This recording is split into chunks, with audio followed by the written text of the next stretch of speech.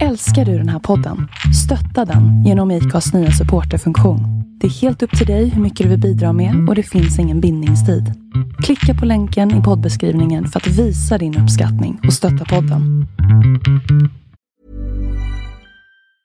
Mom deserves the best, and there's no better place to shop for Mother's Day than Whole Foods Market. They're your destination for unbeatable savings, from premium gifts to show-stopping flowers and irresistible desserts. Start by saving 33% with Prime on all body care and candles. Then get a 15-stem bunch of tulips for just $9.99 each with Prime. Round out Mom's menu with festive rosé, irresistible berry chantilly cake, and more special treats. Come celebrate Mother's Day at Whole Foods Market. Vad retro då? Jag käkade nog svampen och sen legat i vardagsrumsfönstret och väntat på att bara någon random person dyker upp. Sen skjutit den här killen med tandborsten. Bara för att se hur det funkar. Stabilt. Livet är spärrat. Ja, men vi kör väl igång Bajenpodden, vad nu det är.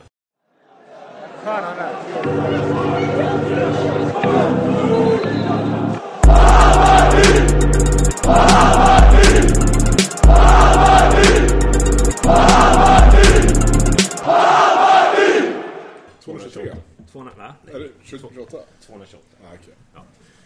Ja, men välkommen till Bajenpodden, Henrik Kindlund. Tack så mycket. Kul att du tog dig tid att komma hit. Så har vi Billy här. Hallå. Och Gustav. Yeah. Och jag. Ja. Kör vi igång. Ja. Inget att hyckla om. Vi ska väl göra en pudel, va? Var det inte så? Nej. Ja, jag är helt oskyldig. Jag är också oskyldig. Men vi hade förra podden så var det något snack om tillträdesförbud och hur tillvägagångssättet går och hur man kan överklaga och sådär. Eftersom vi inte är så här utbildade i juridik så släpper vi den och så får folk ta reda på sanningen själva liksom. Känner vi. Maila juridikpodden. Ja, eller nej, men det var väl våran antagonistpodd som vi har blivit kallad nu. Vi har en beef nu. Är det så? Ja. På riktigt? Nej då, det är ingen fara så. Men de klargjorde lite hur det gick till. Så får vi se vem som har rätt i slutändan. Men jag säger bara att vi ska väl kanske ta hit någon som är bra på det. Vi har ju en här idag, men det känns som att vi släpper den pucken och så får vi återkomma i ämnet när vi har läst på. För det känns ganska tråkig podd att prata om hur man ska gå till Diega och bla bla bla. Det är inte fotboll liksom, för mig. Det är bara så här tråkigt. Ja, det är mycket roligare att snacka om Norrköping istället. 0-2 hemma mot Peking. Världens bästa match såg vi. Allt kunde hända. Ja, nej, men vi struntar i det så får vi återkomma och se vart det landar någonstans. Men Norrköping då? Matchen. Har du någon direkt... Var det en så himla dålig match som du sa? Jag sa att det var den sämsta halvleken vi gjort i år. Var det ju. Och det var ju det första halvlek. Den var ju katastrofdålig. Och inte bara liksom i förmågan. Men var den sämst verkligen? Ja, men det blir så, man kan ju slänga upp det. Elfsborg borta och väl också katastrofhusen. Och det finns säkert Häcken, även någon som nämnde också. Men jag tycker att med det läget, Norrköping är inte lika vassa som man har varit tidigare. Jag tappade mycket spelare. Vi ska liksom någonstans ändå vara på väg uppåt i någon form av resa. Vi har hemmaplan, vi borde kunna liksom ge dem en fight rätt rejält liksom. Jag vet när var premiären vi spelade mot dem och torskade med 2-1. Då var jag rätt nöjd med liksom hur det såg ut. Igår var det ju bedrövligt första 45. Andra 45 är ju bättre, men inte tillräckligt uppenbarligen. Ja, jag håller med. Jag tycker att det var en ganska dålig match. Men jag tyckte att den var jäkligt dålig defensiv. Jag tyckte inte liksom att det var så himla dåligt offensivt. Jag tyckte ändå att jag såg Svedsen fick med sig bollen många gånger. Liksom att det fanns ändå intentioner på ganska bra fotboll offensivt. Men däremot så saknar vi juniors så fruktansvärt mycket. Och man ser ju... Och sen den här känsliga frågan med Kenny. Man känner ju... Man vill ju inte ta den. Jag vet att det var jättemånga som var upprörda att han blev utbytt till exempel igår. Men jag såg ju att han hängde ju inte riktigt med. Det rann ju till. De kunde ju liksom... De är ju så passningsskickligt lag, Norrköping. Det är de ju faktiskt. Jag menar, till och med när... Nu kommer jag inte ihåg vad han heter. Sjölund. Till och med när han glänser liksom, och kan göra instickar, då känner jag liksom att då någonstans, då sabbar vi för oss själva. Det var ju, de hade ju bud på både 3-0 och 4-0 om vi ska vara riktigt Wieland gör ju en jävla toppmatch egentligen. Vad sa du? Wieland gör ju en toppmatch. Ja, precis. Så är det. Men jag skrev på Twitter så här att i andra halvlek så såg det ut som bra fotboll under stora delar. Och då så folk liksom bara, vad såg du ut för mörklar? Jag sa att det såg ut som bra fotboll. men den X-faktorn som Wieland är i mål, den X-faktorn skulle vi behöva på mitten eller anfall. Alltså att någon gör bara en grej av det slaget. För det liksom, vi hade ju mycket bollinnehav och liksom, man såg ju, som du säger Jonny, intentionen i andra var ju liksom, den var ju där. Men det var det där sista liksom, och Romelu ska väl sätta sin nick där liksom, egentligen. Det är väl det. Om man är anfallare kanske man börjar göra mål där. Den vill man ju inte ha som GIF. Nej. Men det är en enskild händelse som kommer av att vi hade inte så många andra anfall. Så att, ja, om någon bara kunde göra på mitten vad Wieland gör i mål, så kan vi ju liksom kryssa den här matchen eller till och med vinna den. Liksom, kan jag känna. Att jag tycker inte första var dåligt, men andra är det liksom inte...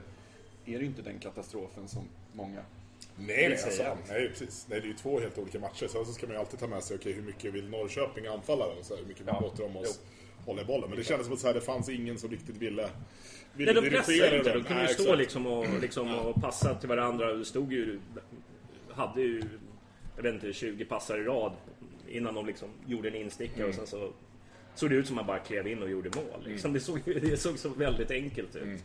Men det var jobbigt att se.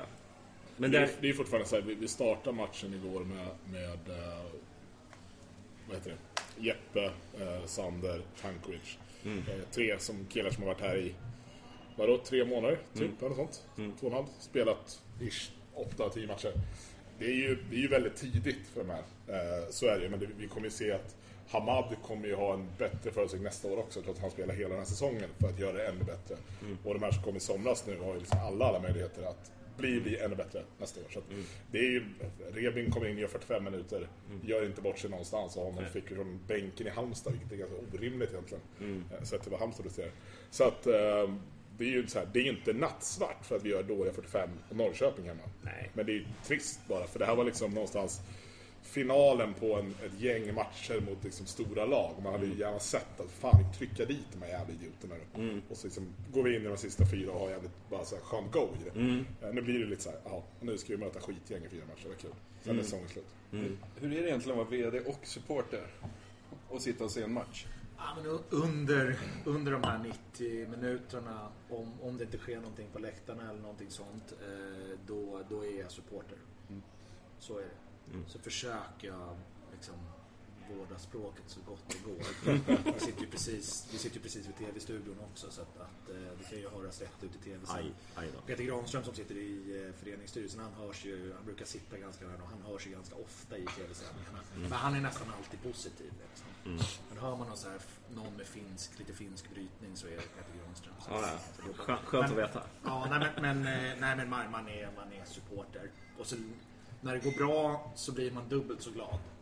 Därför att då blir man glad som supporter och man blir glad som vd. Och när vi förlorar så blir man dubbelt så ledsen.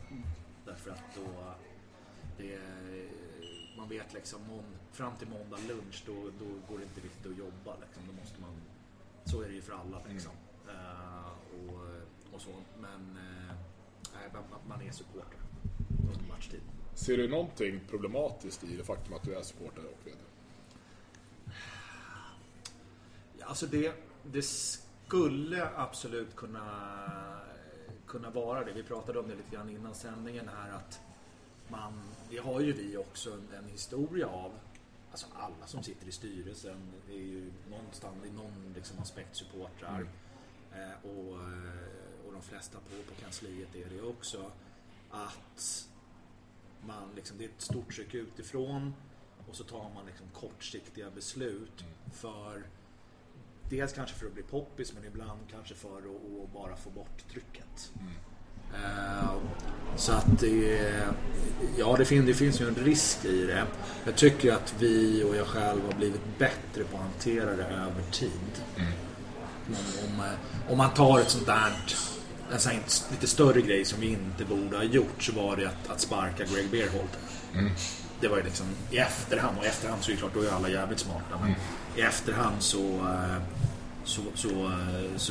hade vi behövde inte göra det. Det gav ingen skillnad för den säsongen. Så illa var det inte, och vi hade ju egentligen ingen realistisk chans att gå upp i Allsvenskan. Så det var ju bara stökade till det liksom.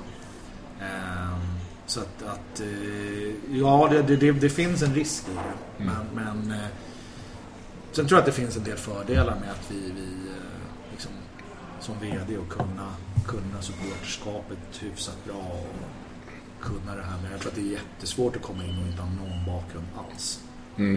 Ja, för det finns ju en så här historik inom inte bara Bayern utan så här svenska fotbollsklubbar överhuvudtaget, att man som supporter gärna har en annan supporter där. Men jävlar om man gör fel då när man sitter där, då är man ju superbränd liksom, både på läktaren och i liksom bolaget så att säga. Ja. Sen har ju jag ju aldrig varit någon sån, även om jag har stått i klacken massor med matcher på 80- och 90-talet så har jag ju aldrig varit någon liksom klackperson på det sättet. Jag har aldrig varit engagerad i Bayern-fans på den nivån eller på något sätt varit en profil i klacken liksom. Så du har inte varit med och slagits i betongen? Om jag har det så är det så länge sedan så varken jag eller någon annan kommer det är preskriberat. Precis. Ja, så är det. Men om det har hänt så har det varit ytterst sällan i fotbollssammanhang. Någon bröllopsfest sådär. Känner Anders Borg Jag kan Anders Borg. Han har ju liksom lagt ribban för oss alla. Bokstavligt faktiskt. Ja, åter till matchen då. Ja. Jag bara säger så här. Många som... jag följer ju Twitter väldigt mycket. Men det har ju varit väldigt mycket gnällande på Tankovic. Och jag har väl varit den här lite försvararen av honom. Jag tycker att jag liksom såg ändå intentioner på vart det är liksom på väg. Jag tycker han tog flera kliv igår. Så att han inte fick in målet. Alltså, folk har ju en tendens att vilja sätta en etikett på andra människor så snabbt som möjligt. Och Mujo har väl liksom gått åt att få etiketten nya Khalili. För att den känns ju lite rolig att dra. Vilket är ju rätt hemskt med tanke på att Khalili fortfarande spelar i vårt lag. Så. Men nej, jag tycker att man ser det man vill se av honom. Sen är det klart att det här är en kille som kom fram som, när debuterade han i Premier League 17-18 någonting, och spelade då i Fulham, och sen så hade det helt okej i Holland, men han vände ju hem av en anledning, och det är klart att han måste ju hitta sitt sätt att spela fotboll på igen, för det tror jag han har ju tappat det. Och då måste man ju förstå att det kommer ta tid. Men det ingår också så mycket i narrativet om en stjärnvärvning, eller vad man ska säga. Någon som folk har stora förhoppningar på. Alltså om det hade varit någon vi hade lyft upp från division 2 så hade folk bara suttit och väntat på att han skulle göra sin Charlie Davis och hattrick i liksom, säsongsavslutningen och sen liksom vara stekhet nästa år. Nu är alla så här, men vad fan, han är ju värvad för att göra mål. Alltså så här, det blir den storyn kring det också liksom. Ja, men sen kanske tror jag liksom många som hakar sig upp också på det här tugget han hade när han kom hit liksom, att han skulle ju kaos med Allsvenskan och lite sådär. Det blir ju lite sådär, han lägger ju ribban högt själv, men däremot kan man inte bara förbise att han är liksom ung och kaxig bara liksom. Jag tycker ändå att han gör liksom ganska bra match igår. Han var väl kanske, han och Svedsen som jag kände liksom hade sin kväll igår. Om man ska få några godkända ifrån en 0-2. Det är svårt att säga godkänt, men förstår du, man såg ändå liksom spår utav att det finns att ta. Folk satt ju och sa att Padibba var helt usel förra hösten också. Det är ju inte så många som sitter och säger att han är precis klappusel nu. Nej. Efter det här året som han även har fast han hade kanske sin sämsta dag igår. Igår, absolut. Ja. Men totalt sett över säsongen så gör han det ju liksom med bravur godkänd. Ja, absolut. Så att det är... jag tycker att det är någon som ska ha tid, så är det framförallt alla de som kom i somras. Det finns ingen anledning att sätta någon, döma dem på något sätt. Nej. Ja, är det något annat ni vill ta från matchen, eller ska vi bara... Vi går vidare. Vi går vidare. Jobbet med Degerlund kan jag väl säga. Om det är, jag vet inte om ni har hört med hans hjärnskakning och så vidare, hur illa det var. Nej, ingen aning. Ja. Alltså om det var jätteilla då har man väl hört någonting. Men hjärnskakning brukar väl vara typ en vecka. Men det är inte så... Ja. Det är oroligt när det är andra matchen i rad bara. Alltså, är det så? Det var väl... Visst var det Djurgårdsmatchen eller var det Göteborg när han nickade ihop, va? Det var Göteborg. Göteborg, ja. Och ja, man är orolig liksom för hans långsiktiga hälsa liksom. Att vara så ung och åka på smällar på huvudet.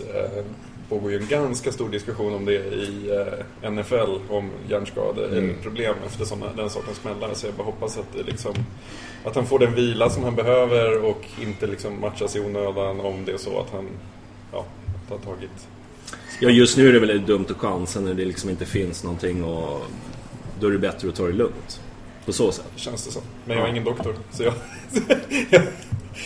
Det är inte jag heller. Kul att Krusnell fick 45 i år. Det var jävligt roligt. Folk var ganska gnälliga på honom också, tyckte jag. Ja, jag känner också så. Jag tyckte han ändå kom in och så här, gjorde sin grej. Ungefär man kan förvänta sig av en 18-årig ytterback. Så att, det tycker jag är väldigt bra. Ambitionen i hans sena glidtackling. Men han är fin alltså. Det är ju en härlig snubbe att kolla på. Man gillar ju det han gör. Så det där kommer bli kul. Det kommer bli riktigt kul. Ja.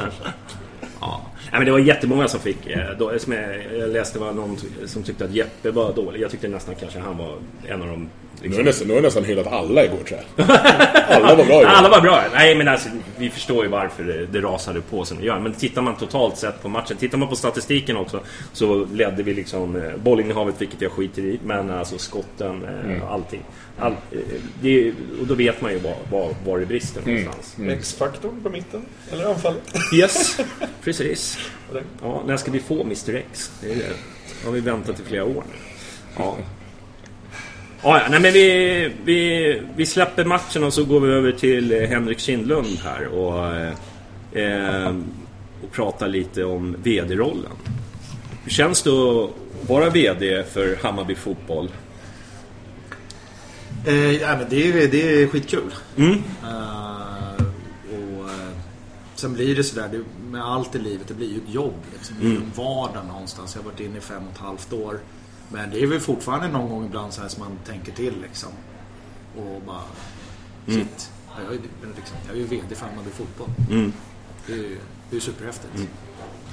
Jag tänker varje gång eller förra gången jag skulle bjuda in dig i podden, då fick jag vet inte hur många som frågade så här: kan du hälsa honom? Och det var samma sak nu. Har du många som vill prata med dig? Ja, nej men absolut, så är det. Det där är också en sån här grej som man inte fattar förrän man sitter in i organisationen. Hur mycket Hammarbyare det finns. Och hur mycket engagerade Hammarbyare det finns. Man tänker så här: ja, men jag har gått på alla matcher de senaste 25 åren, jag känner alla i klacken. Och då känner man såklart mycket folk. Men det finns hur mycket engagerade Hammarbyare som helst där ute. Ja, men de hör av sig på mail och på sociala medier och kommer fram också. Jag bor ju i södra förorterna och de kommer här fram i matkön och på tunnelbanan och här för ett par veckor sedan så var jag nere i sophuset och slängde sopor och så vände jag mig om och så stod en kille som jag aldrig har sett förut och frågade hur det gick för Junior med skadan. Så att det men det och jag de allra flesta är trevliga och när man inte riktigt jag tar det ändå som att det är ett tecken på engagemang det brukar säga det skulle vara värre att sitta i en klubb nere någonstans ute på landsbygden där ingen hör av sig och ingen bryr sig. Det vore skönt, va? Nej, alltså det på ett sätt kanske skulle vara bekvämt i en vecka, men sen skulle man ju bli väldigt uttråkad. Du sa i någon podd när du precis tillträdde, det var väl 5 år sedan nu. Är du inne på 6:e år? Ja. Då sa du 5 år max. Är det om du hittar någon kandidat eller ska du köra vidare? Alltså det där med kandidater får du ju inte ta med styrelsen. Men, har ni någon påläggskall? Ja, nej, men det är klart att det finns väl väldigt bra interna alternativ om styrelsen skulle tröttna på mig eller om jag skulle få för mig göra någonting annat. Det tycker jag. Men det har ju gått bra sen det får man väl ändå säga. Ja, alltså det är ju lite grann som Vietnams BNP. Vi börjar på en väldigt låg nivå. Ja, det fanns ju bara. Du såg procentuella förbättringarna får man ju ta lite grann för vad de är. Men jag tycker väl att vi har väl ändå haft en ganska tydlig plan, en ganska tydlig resa som vi också har kommunicerat ut. Vad är det vi vill göra och i vilken ordning vill vi göra grejerna och när tror vi att det här kommer inträffa och på något sån här så har vi hållit oss till den planen. Och det är ju positivt. Sen nu har vi ju den svåraste delen kvar. Liksom. Och det har vi varit medvetna om hela tiden. Och det är vi ju väldigt medvetna om just nu. Att okej, nu har vi förutsättningarna för att vara med och utmana. Och då ska vi vara det också. Så att 2018-2019 jag ska inte säga att det har varit en enkel resa så här långt, men de här stegen som vi har kvar att ta, de är tuffast, för nu är det en jäkla konkurrens där uppe i svensk fotboll.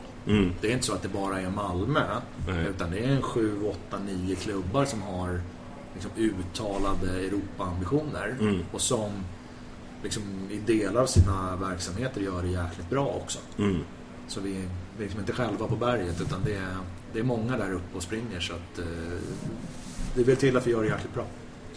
Jag tycker det var modigt av er att säga, alltså, jag vet inte hur mycket du har sagt i och för sig, men Mikkelsen har ju varit väldigt tydlig med att jag behöver 3 transferfönster, sen sitter allt. Liksom. Att, det går ju inte att tolka på något annat sätt än att nästa år kan man som supporter ha ganska höga förväntningar / krav. Hur liksom tänker du kring det? Att, just att målat upp en så tydlig bild av att när det ska gå bra. Så. Ja, men om man har varit på årsmötena och medlemsmötena, då har man ju sett den här liksom trappan. Och den är liksom slut 2017. Så att och vi har ju kommunicerat ut och stått för det. Det går ju liksom inte att backa på det nu. Så att liksom, vi behöver ett år till eller 2.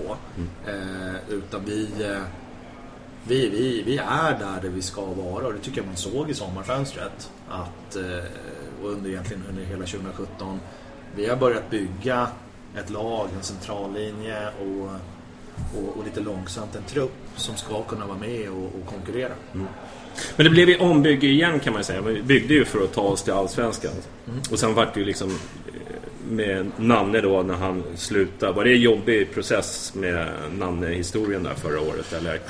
Alltså personligen var det därför att jag och Nanne vi var ganska tajta och ganska lika som personer. Och dessutom bodde vi 200 meter från varandra, så vi umgicks ju en hel del och gillade verkligen varandra. Jag gillar honom, jag tror att han gillar mig fortfarande också.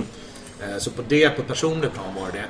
Från klubbens sida kan vi känna att vi alla kände väldigt tydligt, och jag tror att Nanne gjorde det också innerst inne, att vi var liksom klara med det hela. 3 år liksom upp i Superettan, etablera sig i Allsvenskan. Det är tufft alltså. Det ser man ju på de här tränarna i Stockholmslagen, att det är en jäkligt tuff miljö. Min roll är ju lite utsatt, men det är ingenting mot att vara tränare. Nej, det är alltså, vara tränare i Hammarby och AIK, det måste vara bland de absolut tuffaste jobben som finns i Sverige. Och det sliter på. Så att det fanns inte så mycket energi kvar i det projektet, och Nanne och Mats hade ju uppnått målsättningen. Sen liksom om de hade fortsatt på resan eller inte, det var ju det beslutet vi fick ta där med Nanne, och jag tror Mats kände det också någonstans, att han var också ganska färdig med det hela. Så att det var, för oss var det ganska naturligt liksom, att vi hade gjort det vi skulle till 2016. Vi hade etablerat oss i Allsvenskan och så skulle vi gå vidare.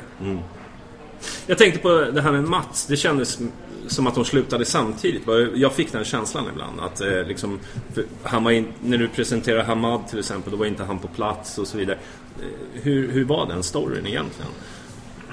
Eller är det bara jag alltså som de var ju tajta, men det var ju också 2 enskilda individer och 2 enskilda roller, så att det var ju inte nödvändigt liksom så, utan jag tror att mer att Mats kände liksom att börja om med ny tränare och nytt projekt här liksom, och ha familjen nere i Halmstad. Jag tror han kände sig väldigt nöjd med det han hade gjort och kände att det var rätt läge att lämna. Och det är ju också en sån här värld att i de här rollerna, tränare, sportchef, vd, det vanligaste sättet att man får lämna, det är ju att man får sparken.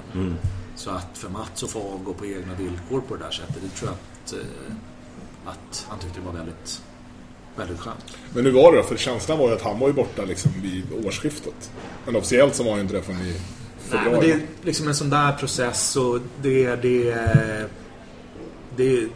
tar lite tid liksom. Man har lite diskussioner, lite utvärderingar, var ska vi någonstans, hur vill vi jobba, och så får man känna både som arbetsgivare och som medarbetare liksom, men hur känns det här och hur kul är det? Och för ska man vara sportchef i Hammarby, då måste man gå in med 110%. Det gjorde Mats under de åren han var i klubben.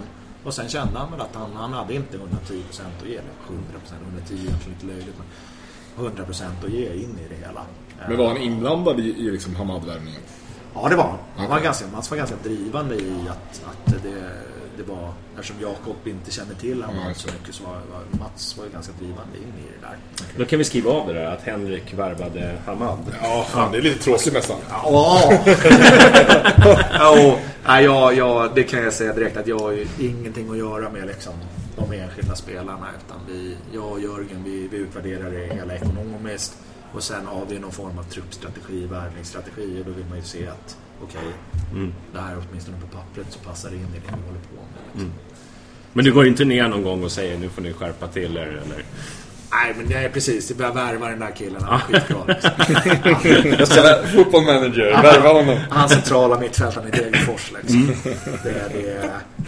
Nej, jag vet inte vad som skulle hända om jag skulle dra en sån alltså. Så att det så funkar det inte. Nej. En annan story kring var det årsmötet du sa att alla vet vem det är vi ska värva, och så dyker Junior då. Var det han du menar? Ja, absolut. Ja. Alltså fast det blev lite fel. Man kan säga så att det där blev ju lite internt, därför att alltså, om man tittar i Stockholmsfotbollen bland de som är ledare, och alltså det har pratats om Junior i 10 år som en supertalang, superspelare. Så att han har ju varit sen sådär som det kan bli med det, så här, King Dotson på min tid var ju likadant liksom. Och så blev det liksom aldrig någon som värvade honom av olika anledningar. Så att jag tror att det där var lite grann intern tankevurpa kan man säga. I vår organisation så har vi pratat om honom sen jag började. Så att jag tänkte att alla vet vem Junior är. Sen insåg jag samtidigt som jag sa det att fan det här vi satt och väntade på Sengel liksom. Ja, att Harry Kane. Äntligen kommer Sengel, tänkte vi. Men det är klart nu. Som tur var så har Junior levererat. Ja, definitivt. Så att jag fick väl ta på mig dumstruten och sen kunde jag ta av den efter en månad. Ungefär så kände jag själv i alla fall. Alltså. Så att, så kan det bli. Ja, vi vandrar vidare. Den här, jag vet inte. Du har ju redan pudlat om det, men det är alltid så när man tar in det, så är det alltid de här som minns dig vid den här DIF-bilden. Jag var inte med på bilden alltså. Nej, men det här beslutet att man ska stå med Djurgården och sådär, och de vill ha en ursäkt. Ja, men det är alltid samma. Du vet, man får de här, ring, man får telefonsamtal. Men han måste ju ta avstånd från den här DIF-bilden, och det har du ju redan gjort. Flera gånger, men jag gör det igen. Den var otroligt klumpig. Och det var en jobbig utsatt situation för oss, och vi tog helt fel beslut. Och nu kommer det in du får inte banka i bordet. Okay.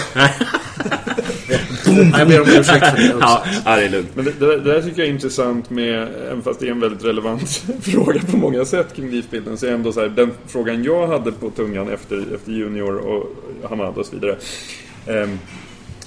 Jag säger inte att DIF-frågan är irrelevant. Jag bara konstaterar att så här, folk har lätt att gå till den sortens liksom, frågor. Jag säger inte att nödvändigtvis att min följdfråga är viktigare, men det jag undrade nu efter sommarfönstret och allting, har vi råd? Liksom. Ja, men det har vi. Ja. Så det blir ingen buy and aid där i vinter nu? Nej, absolut inte. Nej, men dels kan man säga så här, vi har ju i grunden väldigt bra driftsintäkter, alltså biljettintäkter, merchandise och sponsorintäkter. Men det vi har gjort i år, det är ju att vi har sålt spelare. Och den här gången, för första gången, har vi sålt spelare för lite mer pengar. Inte för att täcka underskott, utan för att vi har velat göra det. Vi hade ju en utvecklingsplan för Josef som byggde på att ta hit honom, utveckla honom, sälja honom. Och där har de gjort ett jäkligt bra jobb alltså. Både Nanne och hans gäng, och sen Jakob och Stefan och Pablo. De har jobbat hur mycket som helst med honom. Och lyckats sälja. Så i år säljer vi spelare så här långt för strax under 15 miljoner totalt. Och vi har kunnat återinvestera i princip hela pengen in i truppen. Sen är det klart att det gör ju automatiskt att vi hamnar på ett lite högre löneläge än vad vi gjort tidigare. Men behåller vi de driftsintäkterna som vi har, då klarar vi det. Och skulle de dippa, då har vi en plan för det också. Vi har lite eget kapital att landa på också. Så att nej, alltså att vi skulle börja ta ekonomiska risker så länge vi har den här styrelsen och jag och inte minst Jörgen Willgård och vår ekonomichef in i det kommer inte hända. Ja, för det är alltid en sån grej. Alla som har hållit på Bayern ett tag vet ju att när det låter för bra för att vara sant med såna här värvningar som Svensson och sådär, så blir man ju alltid, är det för bra för att vara sant, frågan alltså. Men det låter betryggande. Och driftsintäkterna är då intressant för att nu har vi liksom haft några år där publiktillströmningen har varit god, för att använda ett milt uttryck. Hur ser då den planen ut för att liksom behålla det intresset som finns nu? Luma, Falcon. Ja. Yes. Nej, men vi har ju väldigt, så att säga, bra koll på vår publik, var vi är någonstans. Vi gör väldigt mycket undersökningar och så har bra koll på demografin och vad folk tycker och vad man vill ha och så vidare. Så att vi känner oss ju på kort sikt ganska trygga i de här publiksiffrorna som vi har nu. Sen kan det alltid inträffa grejer liksom. Allvarliga läktarskandaler eller liksom, politikerna ändrar förutsättningar, polisen ändrar förutsättningar, svenska fotboll liksom, det kommer utifrån påverkan.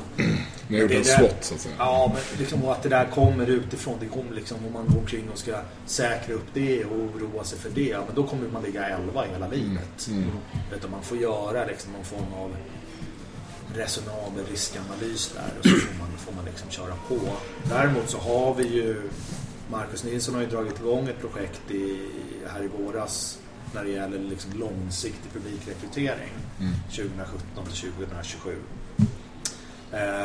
Där vi har en hel del aktiviteter på gång som vi kommer att rulla ut och sen vart efter e-sportsatsningen är en del av det här. Så nu når vi 10 till 14-åringar, 10 till 15-åringar. Når vi ut till dem liksom. Och då är e-sport en del. Det är inte bara det, men det är en del i det hela. Så vi pratar ganska mycket om vilka är det som står i klacken om 5-10 år. Hur gammal är man då? Då är man någonstans 8-9 till 12-13 idag. Just det.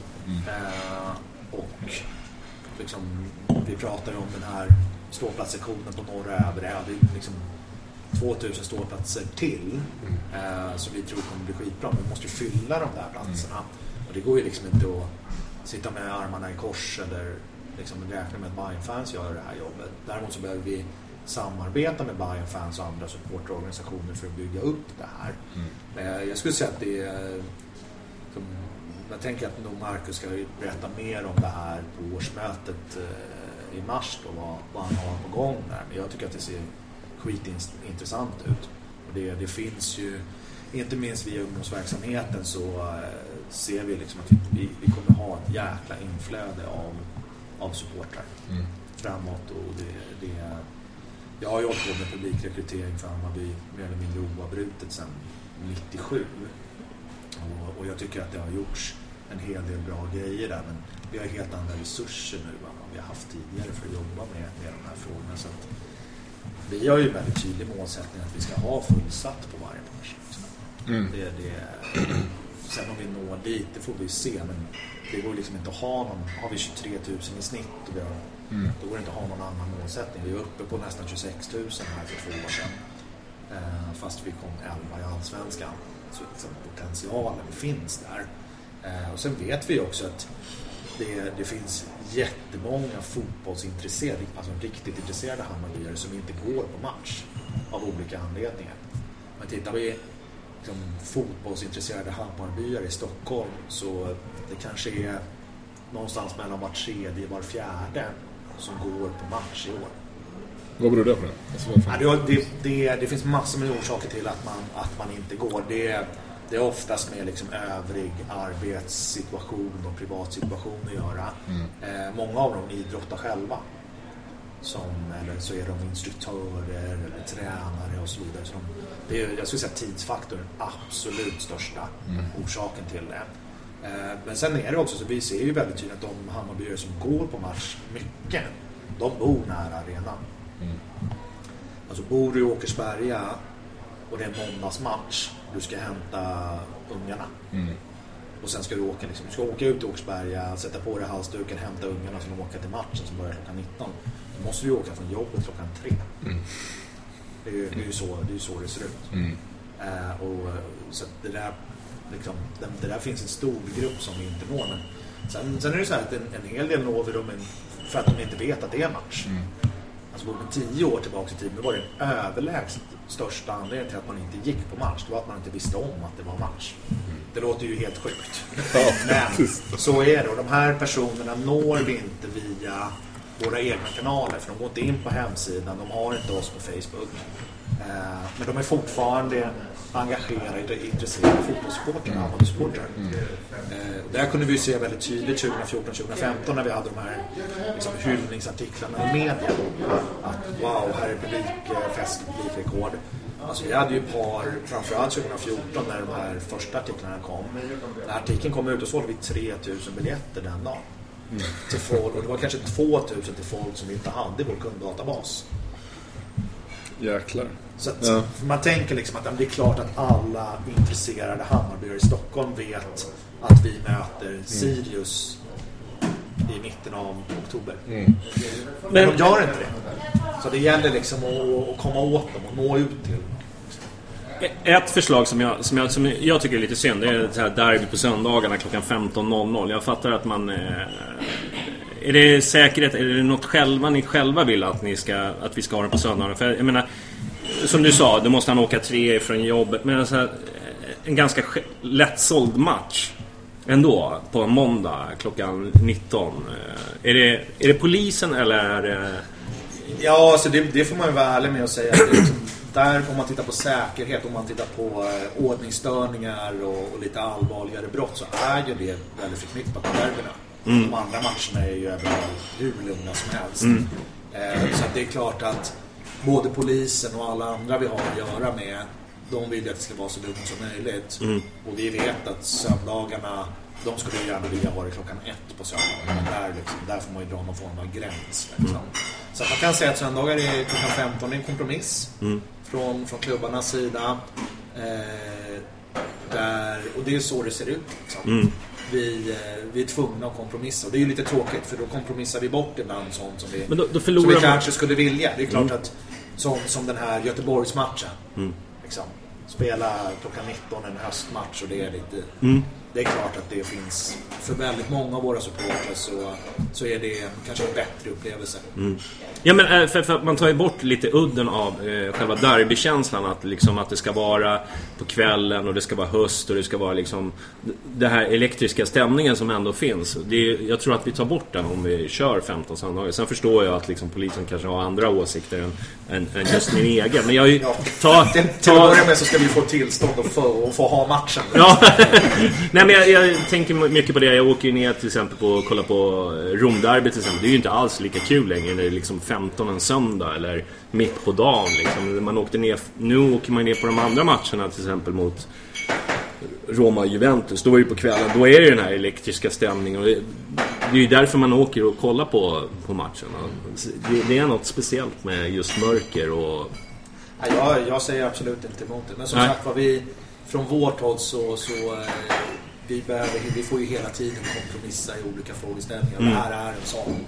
Liksom, vi är beroende av att ha en hyfsat bra relation med polisen. Och vi är beroende av att ha en hyfsat bra relation med politikerna i Stockholm. Och för att ha det så behöver vi kompromissa ibland. Men hur är relationen med polisen nu? Med tanke på det som var... Den är ju väldigt blandad. Jag tycker det var jätteintressant här rapporten som Statskontoret kom med förra veckan kring polisens omorganisation. För de underkänner ju omorganisationen på ett par punkter. Sen lyfter de också fram sånt som har blivit bättre. Men det de lyfter fram som negativa sidor, det är ju att Det är en ganska otydlig organisation vad det gäller ansvar och vem som äger besluten. Och det känner vi också, att vi har ganska många gränsytor och det är ganska otydligt för oss vem det är som hos polisen som vi ska prata med. Vi hade ett sånt möte för 2 månader sedan när vi ställde en sån fråga, och då var det ganska mycket olika poliser i rummet, och de lyckades liksom pricka in den vi sist trodde de skulle säga. Och han såg ganska förvånad ut också. Så nej, men det är liksom, det är väl ingen hemlighet att de sliter med den här omorganisationen, och det gör att det blir en del otydlighet, det blir inte så effektivt som man skulle vilja, och det blir en del missförstånd också. Men jag måste ändå säga, om man jämför med för 5-6 år sedan när jag började, då satt vi i den här polisfaktureringen, och de poliserna som var liksom drivande på mer nationell och mer övergripande nivå, de gjorde så gott de kunde, och de hade säkert sina direktiv från regeringen och polischefen och sina chefer och så, men det funkade jäkligt dåligt. Det fanns ingen ordning på någonting, och man bara satt där och käkade bulle och drack kaffe under vad man gjorde där. Nu tycker jag att det finns en helt annan struktur, ett helt annan driv i arbetet. Sen är det lite grann på gott och ont, för liksom, det här förebyggande, det är ju inte riktigt så polisen jobbar. De är liksom ute och gör polisarbete.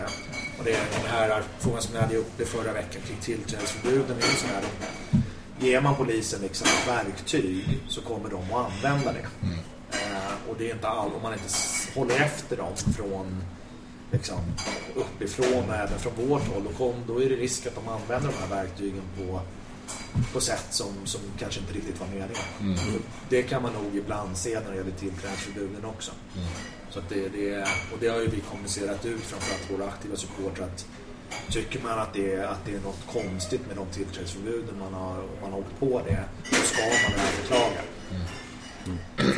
För det är ju åklagaren som sitter på beslutet, och det var ju en period när de underkände ganska många tillträdesförbud. Nu tror jag att det är viktigt att det är så längre. Men så att det är både och med polisen. En annan sak som jag tänkte jag skulle ta upp, idag så är det något program på Kalla fakta som jag såg angående agenter och lite hotbilder och sådär. Hur jobbar Hammarby med typ läggmatcher och kriminella nätverk och så? Är det mycket sånt som ni får jobba med, eller? Dels har vi en dialog med spelarna, och det går hela vägen ner i ganska unga akademilag. Att dyker upp den här typen av personer i en närhet, så ska ni bara säga nej.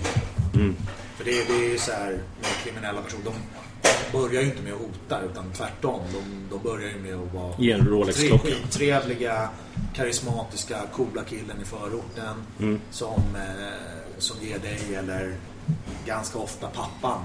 Det kanske inte alltid spelaren som får Rolex-klockan och så, utan det kan man vara att man går på föräldrarna och så, alltså, det här har pågått länge. Det vet vi, pappor som har fått 250 000 i en konsumkasse liksom. För att de ska välja den här agenten. Så det är inget nytt så, men däremot att det är lite mer organiserat nu liksom, organiserade kriminella, det är väl lite mer nytt. Och att tidigare skötte agenterna det här själva, var mer på deras initiativ i vissa fall. Och nu är det mer att de här nätverken, alltså de som blir hotade och pressade, det är ju inte så mycket klubbarna som de kommer in med det.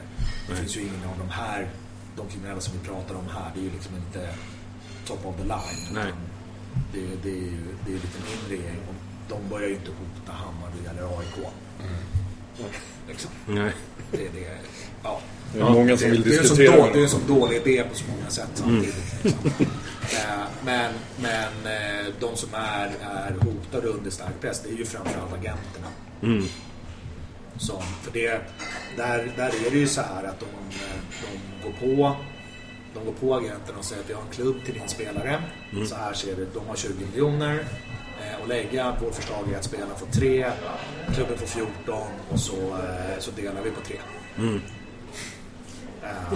Och då är det så här, då agenten har 2 val då. Det ena är liksom det man tänker så här, men säger fuck off. Problemet med det är att då går de på spelaren eller spelarens pappa och säger så att vi har en klubb till din son, det är skitbra pengar, men agenten han vill inte. Han är helt värdelös. Så ni ska byta till den här agenten, så kommer det bli väldigt bra. Så att agenterna det märker man hela tiden, att agenterna är livrädda att bli av med sina spelare. Vi hade en sån situation i somras där vi hade en diskussion med en agent till en ung talang. Och då liksom, vi ville ha honom i vinter, för det passade inte för oss att göra det nu. Och han tyckte också att det var det bästa för killen. Men sen uppstod, jag tror inte just den här situationen uppstod där, men mer att det var andra agenter som var på honom och som ville flytta på honom. Då kände hans agent att okej, det här är egentligen inte det bästa för din spelare, men om jag inte hjälper till att flytta på honom nu, så kommer jag bli av med honom. Så det här att unga spelare lämnar svensk fotboll för tidigt, det går nästan alltid till på det sättet. Att liksom det är andra agenter som hugger på den här unga killen. Den befintliga agenten, han känner att om jag inte flyttar på honom nu så blir jag av med honom. Och då väljer man att flytta på killen. Fast man vet att det är fel för spelarens egna utveckling. Så känner man att och då försöker man ju rättfärdiga det här också. Liksom att det är bättre att jag flyttar på honom och behåller relationen och tar hand om den här killen än att han går till den där skurken. Så ser det ut. Men ni har en plan ifall det skulle uppstå liksom någon slags... Ja, alltså just utifrån det här perspektivet, om man bara pratar, om man blir kompis med de här kriminella, då kommer man aldrig ur relationen. Så det enda man kan göra, det är att säga nej vid första kontakten. Och det kan ju ha hänt. Att vi har erbjudna upplägg där vi har känt så här, vänta, den som är, för det är ju aldrig de här kriminella nätverken som frontar, utan det är ju alltid någon som är liksom hyfsat clean. Men däremot så märker man ganska fort att okej, det här är inte bara han, utan det är något annat gäng bakom. Och i det läget då säger vi alltid att vi vill prata direkt med klubben. Och får vi inte det, då stänger vi bara dörren. Pratar ni och liksom AIK Djurgården någonting om det här tillsammans? Framförallt på dels utbyter vi lite information. Liksom att okej, den här killen har vi har liksom varit i kontakt med honom. Det kändes inte bra. Eller vi har faktiskt gjort affär med honom. Jag tänkte säga, AIK har ju doppat fötterna i det, kan man ju säga, utan att säga för mycket. Jag kommer inte att kommentera de andra klubbarna, men det kan ju ha hänt att klubbarna faktiskt har gjort affärer och sen insett i efterhand att men det här såg bra ut på ytan, men under ytan så insåg vi i efterhand att det här var liksom inte okej. Sånt där, det uppdagas ju oftast när spelaren säljs vidare. Ja, för då ska det deras pengar. Då är det så här vidare försäljningspengar, och helt plötsligt så dyker det upp någon saltkille på kontoret och undrar bara hans 500 000 är. Och sånt har ju andra klubbar råkat ut för. Härlig business. Men det får man vara medveten om lite grann. Det som har hänt de senaste åren är att det är så otroligt stora pengar i de internationella övergångarna. Och någonstans också svensk fotboll säljer spelare för ganska mycket pengar. Och det som händer i en bransch då, det är att den konsolideras. Alltså går man 10 år tillbaka och kollar i Europa, då var det liksom 500 man som sprang omkring och gjorde affärer. Och det var liksom ingen riktig ordning på det alls. Och där ser man ju att de här agenterna, de var ju väldigt mycket frifräsare. Liksom var inblandade i fotbollen på något sätt och kände dem. Och så gjorde de en affär med någon bra spelare och det gick bra. Och då hade de någon de kunde visa upp. Och så började de sälja och så blev de lite stora och sen försvann de. Det där är ju mer och mer liksom grupperats i ett antal jättestora agentfirmor ute i Europa. Och sen mer nätverksbaserat.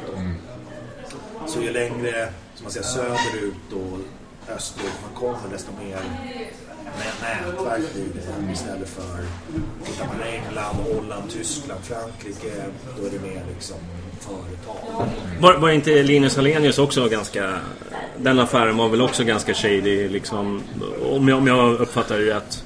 Ja, alltså jag var ju inte inne då. Däremot var jag med och städade upp efteråt då. Jo, men lite grann var det så. Alltså att det får man ju liksom någonstans köpa, att det kan finnas mellanhänder när man gör de här affärerna. Det är en sak. Men om mellanhanden ska ha kanske en tredjedel av affären, då är det någonting som inte stämmer. Därför att då ska det delas ut pengar till andra. Liksom, det är inte slutfakturerat, kan man säga. Utan det skickas pengar. Det vet man ju om, att det finns ju en hel del klubbar ute i Europa där sportcheferna får kickback på de affärerna som de gör själva. Det vill säga de köper in en spelare och sen hamnar det pengar i deras egen ficka. Ganska ofta med ägarens goda minne. Jag kan till och med gissa att en hel del klubbar så får inte sportchefen någon lön. Utan de får plocka sina pengar från de här affärerna. Men även tränarna i vissa klubbar. Säkert. Ja. Säkert. Men jag tänkte på det idag då, när vi har våran sportchef Jesper Jansson. Är det transparent liksom, fullt ut, eller får han någon bonus eller? Nej. Han får vi har ett konsultavtal med Jesper, så att han får ersättning från oss. Hur gick den rekryteringen till? Hur många liksom kandidater fanns det från början? Och vi gjorde ju en tränarrekrytering. Och det är ju liksom ganska intressant om man liksom i efterhand, vi utvärderar ju alla våra rekryteringsprocesser liksom. Så kan man se på tränarsidan på det första mötet, då hade vi 49 namn. Och på sportchefssidan hade vi ungefär 10. Så att antalet tränarkandidater är betydligt fler än sportchefskandidaterna. Så att vi var ju relativt snabbt nere på en 3-4 namn. Och där liksom, Jesper är en av de få som har riktig erfarenhet och ett bra track record från sitt jobb där, och jätteintressanta erfarenheter från FCK också. Så att det... Var det någon som konkurrerar med hans plats som du vill droppa här nu? Nej, de är anställda av andra klubbar, så att vi låter dem vara. Okay. Jag tror att det är bäst för husfriden. Ja, och framförallt för dem själva. Framförallt för husfriden för dem i deras befintliga anställningar. Liksom. Men det finns ju klart att det finns bra namn, och det som är ganska bra liksom, det är ju att man är ute och träffar dem och man får liksom en relation till dem. Så att ett par år ner för backen om Jesper inte vill vara kvar eller vi vill gå skilda vägar, då är det bra att ha lite sådana relationer uppknutna. Ja, jag fick väldigt gott intryck av Jesper i podden här. Ja, verkligen. Känns väldigt genuin och har tagit sin roll till över förväntan på det sättet. Just att han vill lära sig om Hammarby-kulturen och lite sådana saker. Du, vi gör så här att vi tar en paus. Och så, vi har ju jättemycket kvar, bara så du vet. Så vi blir kvar här hela kvällen. Ja, det är bra. Hörs om en stund. Mom deserves the best, and there's no better place to shop for Mother's Day than Whole Foods Market. They're your destination for unbeatable savings, from premium gifts to show-stopping flowers and irresistible desserts. Start by saving 33% with Prime on all body care and candles. Then get a 15-stem bunch of tulips for just $9.99 each with Prime. Round out Mom's menu with festive rosé, irresistible berry chantilly cake, and more special treats. Come celebrate Mother's Day at Whole Foods Market. Ja, men då är vi tillbaka från en liten paus. Bensträckare tog du, men inte vi andra. Ja, vi snackade agenter och lite huller och buller, men vi tänkte vi skulle prata om klubbhus. Hur involverad är du i det? Är du rätt person att prata klubbhus med? Oj. Absolut. Men det är en ganska stor grupp som har jobbat med det. Så att föreningen har bildat en stiftelse. Och där sitter Rickard som är från Yxkull, som är ordförande i både föreningen och bolaget. Han är ordförande i stiftelsen också. Mattias Fri och Wayne Seretis från föreningsstyrelsen sitter där, och så sitter Martin Nilsson från bolagsstyrelsen där. Och sen är jag och Peter Kleve vår föreningschef och så Jörgen vår ekonomichef involverade också. Och nu i insamlingen så är det Marcus Nilsson då som är insamlingsgeneral kan man säga. Så han sköter mycket av den. Så det är mycket folk som har varit inblandade. Och sen har vi ju ett par advokater också. Så Omar Berg som sitter i föreningsstyrelsen som är advokat också. Han har hjälpt till mycket på det legala. Men det har ju varit en lång process det här. Man hade ju ett projekt igång för 10 år sedan ungefär där man skulle flytta till Haninge. Bygga klubbhus där och träningsanläggning. Ja, det kommer jag ihåg. Och sen lades det ner. Och sen i samband med att Tele2 Arena blev försenat, eller Nya Söderstaden, men jag får säga Tele2, så kom vi ganska nära PA. De var med och kompenserade, eller man ska säga, för förseningen. Så då hade vi en del diskussioner kring vad kan PA göra därutöver. Och då hade vi en diskussion kring vikten av att få till ett ordentligt klubbhus. Framförallt att få till bra facilitet, lokaler för sporten. För nu är de ju i scoutstugan och sen är det en stor barack byggda då som var det började bli ganska sliten då 2012 så att nu är det verkligen dags att flytta därifrån.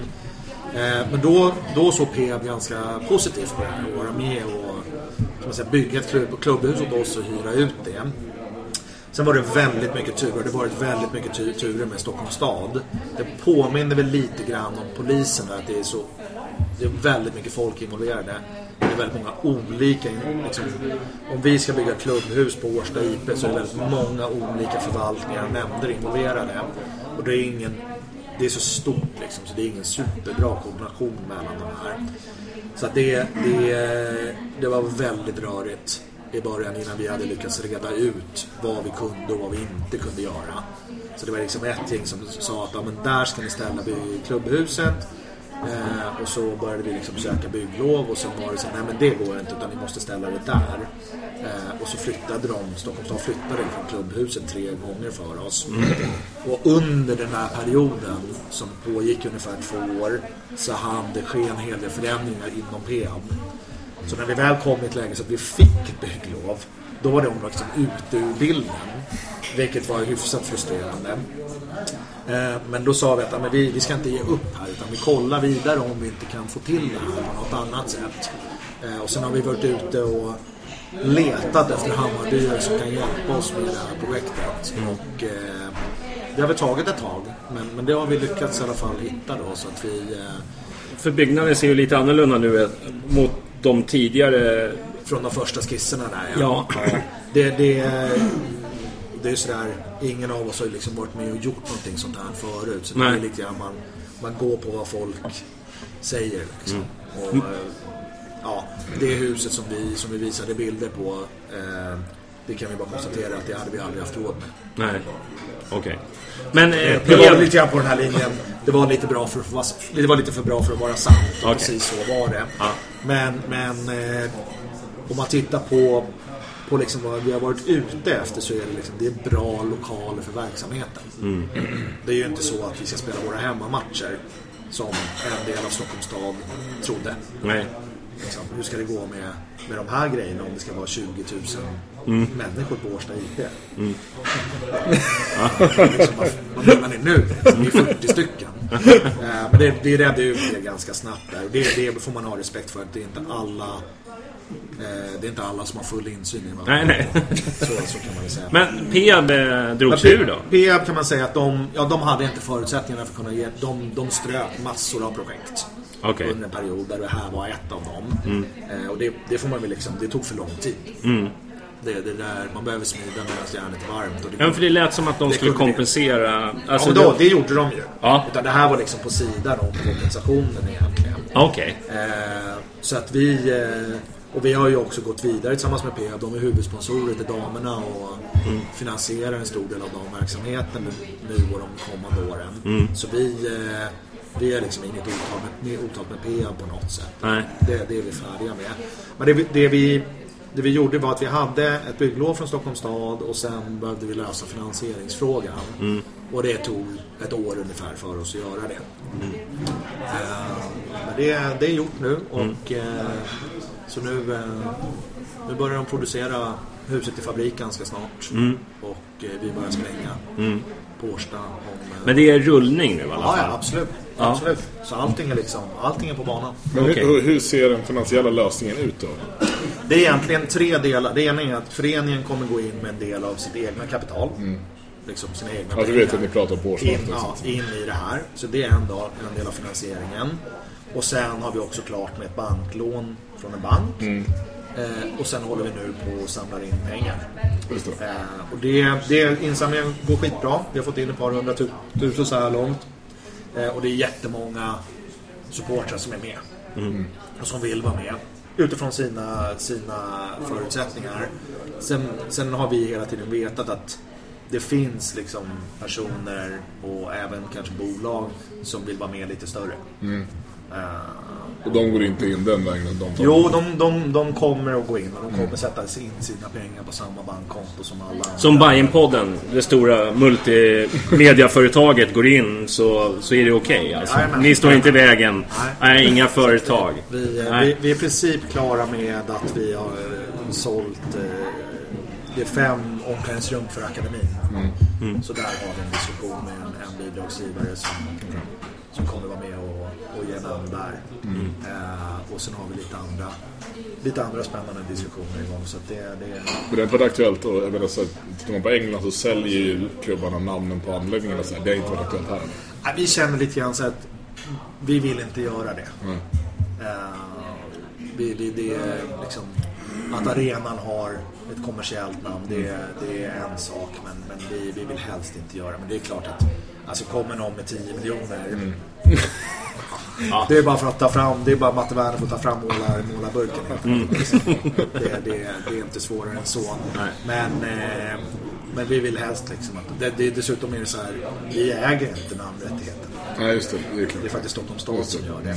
Men däremot så skulle man kunna sätta namnet på klubbhuset och vi kan ju kommunicera. Precis som vi kallar kanalplan för kanalplan. Det heter det inte, det heter ju Hammarby. Så skulle vi kunna göra det.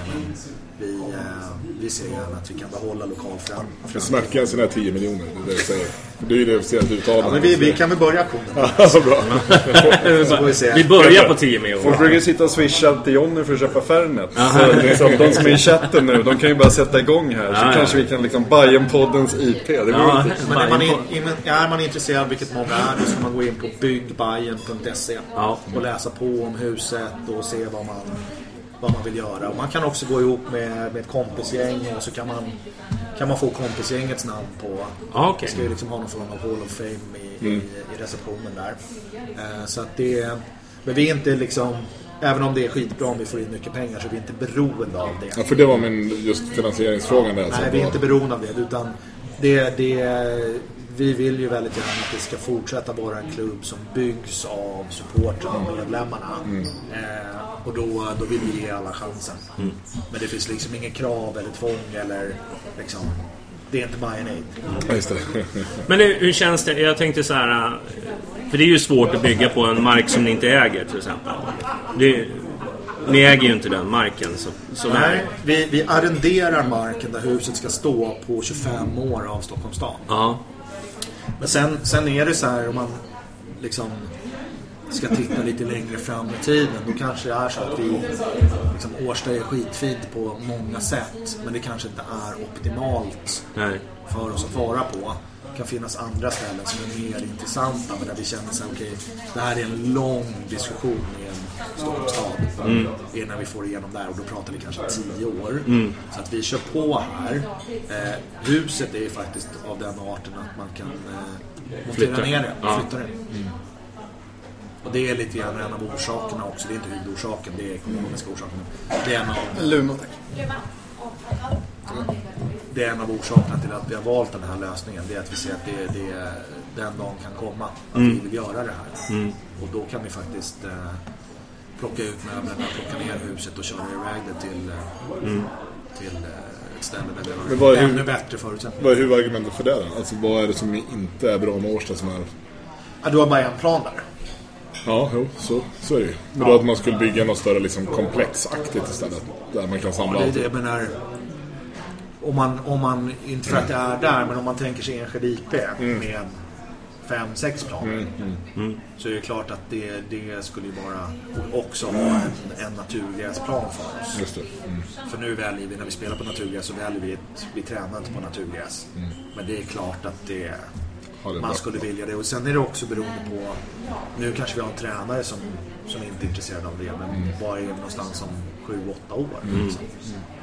Om vi ska åka ner till Amsterdam och spela Europamatch på naturgräs, då kanske man vill förbereda sig på naturgräs. Så att det finns lite sådana aspekter. Kanske är så att man över tid vill bygga en fullstor inomhushall. Det är svårt att göra det på Årsta. Det finns en hel del sådana. Om vi pratar om relation med polisen då, du var inne på Stockholms stad, men hur frustrerande är det att vara en Stockholmsklubb när du ser vad andra klubbar kan göra i mindre kommuner? Jag brukar säga så här att Stockholms stad har byggt en arena för oss för 2,9 miljarder. Så att liksom, från Hammarby, jag har full respekt för övriga liksom Stockholm. Jag hör ju Hammarby handboll och Hammarby bandy och Hammarby hockey. Det är liksom, jag förstår att de är helt vansinniga. Från Hammarby fotbollssida får vi vara lagom vansinniga. De har byggt en arena för herrarna. Nu har de byggt om kanalplan för 50 miljoner utan att, och det är ju vår anläggning. Det är ju liksom, vi får en perfekt arena för vår damfotboll, men också för träningsmatcher för herrarna på vintern, för våra U19 U21-landslag eller U21-lag som de finansierar. Så att som sagt, vi är lagom vansinniga på dem. De sagt va. Lagom förbannad är du bara. Ja, det är bra. Jag är förbannad jämt. Ständigt arg och besviken. Nej men vad bra. Men vad sa du att webbadressen var nu igen då? Byggbajen.se. Ja, det vi alla gå in där och kolla. Jag tror att de flesta har gjort det redan. Absolut. Ja. Så att men då ska vi prata SGA eller AIG som de heter. Jag vet ju att du hur involverade är de idag? Jag skulle säga att de är engagerade. Och de har bra koll på oss. Så vi har liksom en bra dialog där. Sen är vi inte lika beroende av dem som vi var för ett par år sedan. Alltså när vi hade det här sponsoravtalet med AIG. Det är klart att då de hade oss i ett ömt tag kring pungen helt enkelt. Men de utnyttjade liksom aldrig den situationen. Nej. Det var mer liksom att de visste att de hade en stor påverkan på oss i det läget. Och så. Och det liksom, då har de någonstans om en påverkan. De sitter ju med i styrelsen liksom. Men så vi ser att vi har en bra relation. De hjälper oss när det gäller en del frågeställningar när vi behöver hjälp. Men det är ju väldigt tydligt att det är föreningen som är den drivande kraften i Hammarby fotboll. På ett sätt som så har det nog aldrig varit sedan AIG kom in. Nej. Som det har varit de sista 1,5 år. Men jag tänkte mest så här, typ hur aktiva är de idag? Jag vet ju att de var aktiva med att hjälpa oss med sponsorer och sådär. Men ni vill ni ta bort dem liksom i sammanhanget eller vill ni... Nej, alltså det är faktiskt mer en fråga för föreningen och föreningsstyrelsen. Alltså vill man köpa ut AIG över sikt liksom och så, men i dagsläget så det finns liksom ingen anledning att lägga pengar på det. Nej. Det börjar vi sälja spelare för stora pengar och då men samtidigt går ju prislappen upp. Så jag menar, hade man velat köpa AIGs andel sommaren 2010 då hade man fått göra det för en ganska låg peng tror jag. Men idag är vi nog värdan en slant. Jag tror de värdesätter oss ganska mycket. Men det är inget hinder för vår fortsatta växt.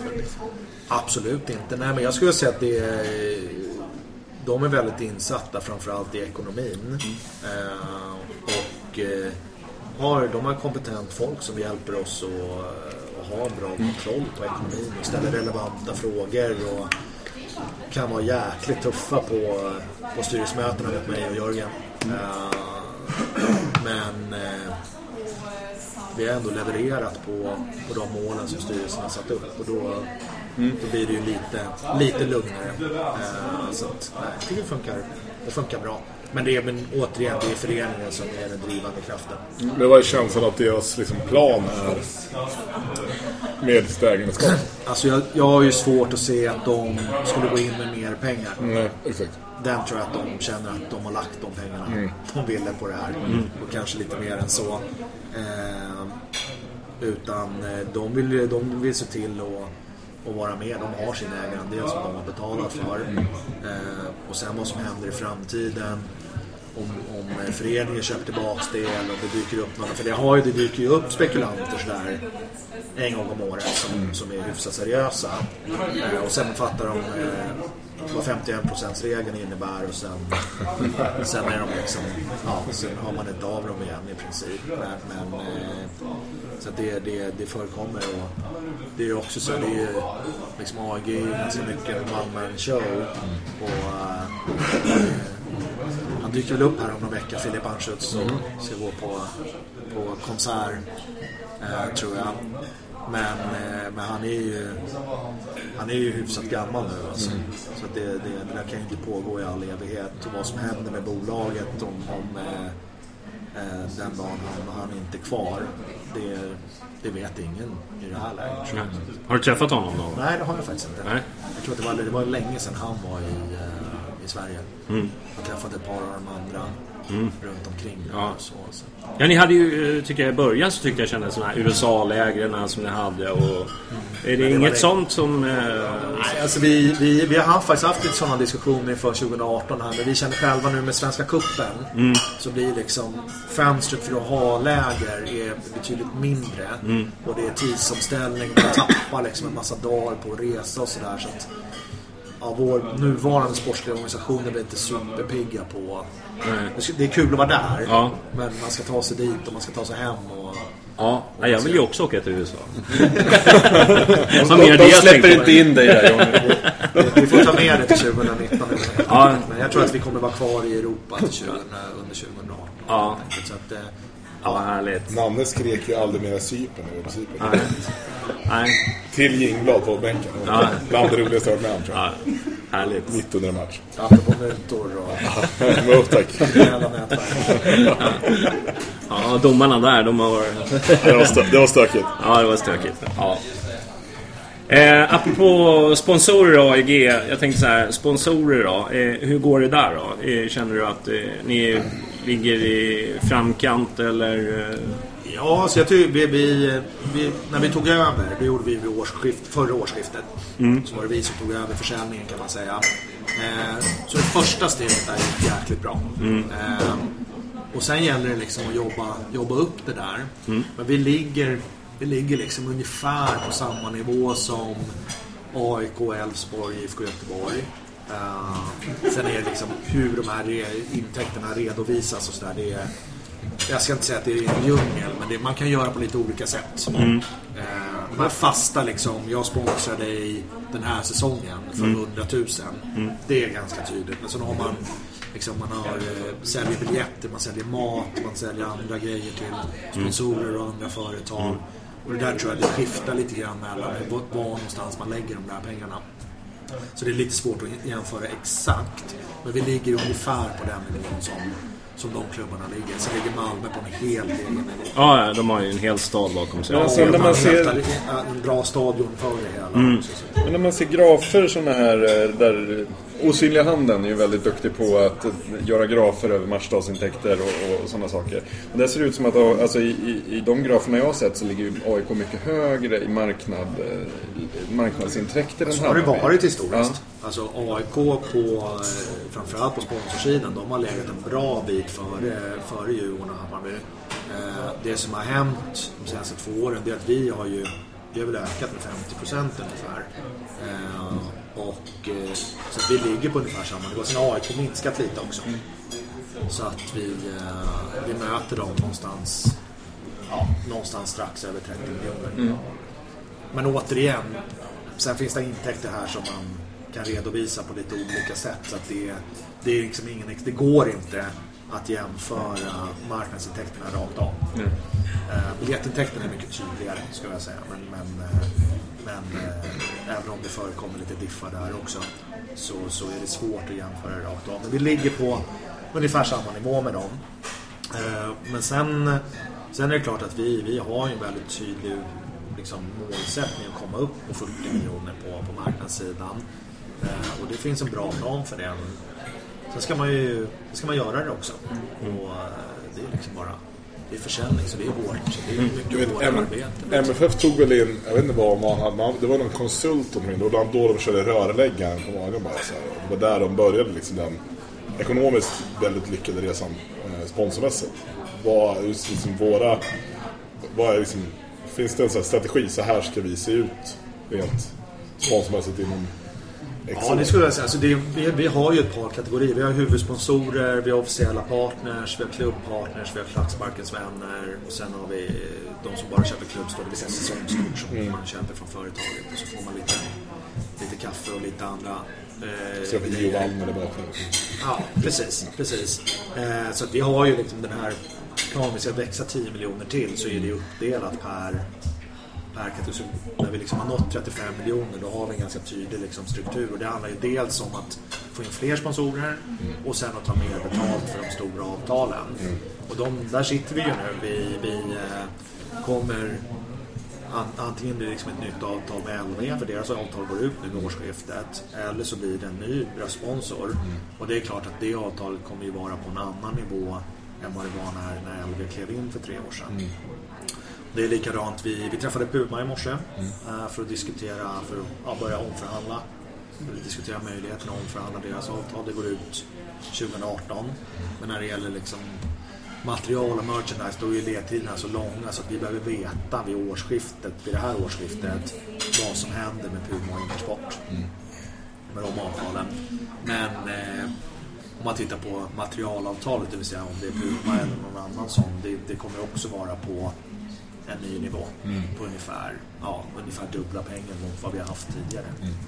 Så att det är en mix där. Liksom vi behöver få in flera små sponsorer med mindre sponsorer, och sen på de större så behöver vi ta mer betalt. Du nämnde tidigare om att det finns en väldigt stor andel fotbollsintresserade i Stockholmsområdet som är bajare, liksom Åkersberga och sånt där, som inte går på matcher. Med den supporterbasen så att säga, vad är en rimlig nivå att ligga på, och vad är det som gör att vi inte har nått liksom högre än vi är idag redan så att säga? Alltså att vi ska gå från 20 till 40 miljoner på 2 år, det kanske skulle kunna hända, men jag har lite svårt att se. Problemet om du gör en sån resa, det är att den oftast är helt okontrollerad. Så att du skriver en massa, du ska ju också ha en marginal. För det är ju egentligen liksom nettointäkten som är intressant. Och den där, liksom, när man jämför intäkterna, det man missar då, det är ju hur ser kostnadssidan ut för avtalen. För vi vet ju att en del andra klubbar, de lägger ju in enormt mycket, till exempel mat och dryck in i sina sponsoravtal, så man känner sig att de kan knappt ha någon marginal alls i de här avtalen. Alltså hospitalities vid matchdag och sånt. Precis. Så att utöver liksom att du får din logga i matchprogrammet och 90 sekunder LED, så får du 200 mat- och dryckbiljetter över året, över säsongen. Och det är ett bra sätt att liksom pumpa upp intäkten, men vad är det som blir kvar? Och har du en så extremt snabb tillväxt, då händer ju det väldigt ofta att du liksom, när jag och Jörgen väl sätter oss och tittar på det, så inser man att men det är bara, man har bara fått det också. Så att vi ser till att vi gör bra affärer på alla nivåer också. För det är väldigt lätt att och det är det de här klubbarna gör. Men sen, men de här mindre sponsorerna liksom, men det ser bra ut att vi har många sponsorer, många på nätverksträffarna, och så plockar vi in pengarna här borta. Liksom, det vi förlorar på gungorna på karusellerna.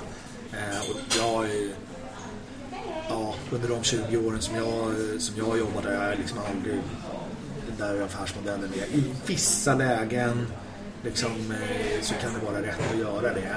Men i en normal hälsosam, nej, då ska du tjäna pengar på alla affärer och hålla på med.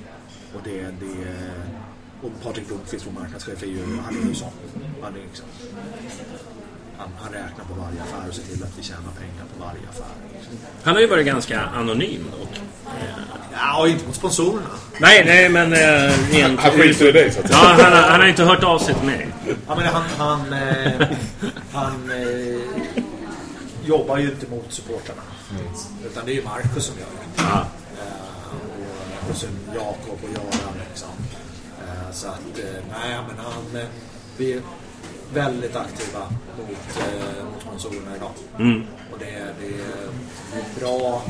bra arrangemang med sponsorerna överlag och mycket folk. Du nämnde inte sport. Jag vet, Djurgården byggde ut sin butik nu vid Globen där. Tillsammans med hockeyn. Exakt. Ja. Finns det någon liksom tanke om att vi ska öppna en butik igen som där vi hade på Orsak? Ja, det beror lite grann på hur diskussionen går med Intersport här. Men tittar man liksom trenden på sportretail så alltså driva butik, det är ju ingen som vill göra överhuvudtaget. Så att liksom starta upp en ny verksamhet och börja med att öppna en butik, alltså det är ju ytterst tveksamt. Då gör man ju inte det av ekonomiska skäl i alla fall, kan man säga. Nu som Patrik då, som marknadsmässigt så är det ju populärt, så att säga. Ja, absolut, men vi måste göra det som är bäst för klubben liksom, och som är bäst för alla Hammarbyare. Men vi får se lite grann. Vi kan ju, för vi är ju liksom inte omförhandlade med Intersport. Så att det om vi inte liksom kommer i land med dem, då får vi eventuellt hitta en sån lösning. Eller hitta någon annan tredje part som vill göra det. Men om man tittar på Intersport idag, deras viktigaste utvecklingsområde, det är ju deras webbshop. Men det vet de ju om, så de kommer med en ny webbshop här om ett par månader. Som liksom ser ut som att det är med 2017-2018. Så att där kommer de leverera. Och sen handlar det liksom om de ekonomiska nivåerna och också liksom det här samarbetet att ha liksom en merchandise-partner som Intersport samtidigt som man har Puma eller Adidas eller Nike. Den är ju inte helt så här lättjobbad, kan man ju säga. Varken för oss och framförallt inte för de två. Så att men jag tycker det är bra stämning och det går bra. Den upprensningen i sortimentet som vi gjorde, den har blivit bra.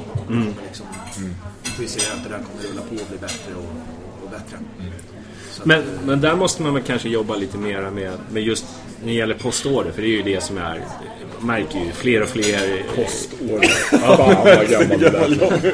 Vad heter det då? Webbshop.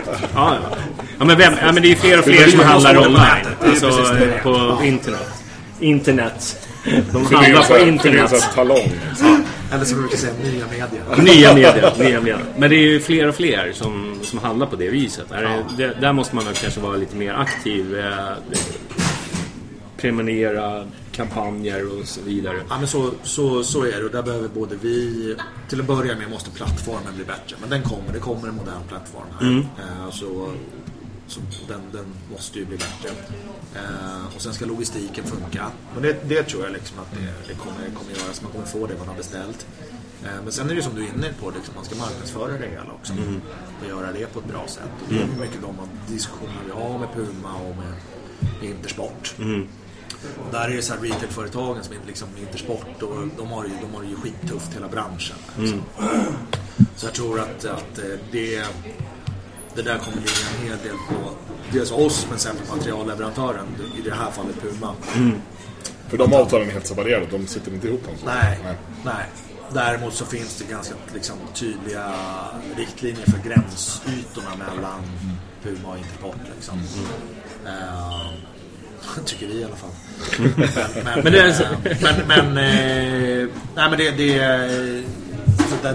det där ligger rätt mycket på Puma eller än om det skulle bli en annan leverantör från 2019 att driva marknadsföringen av merchandise.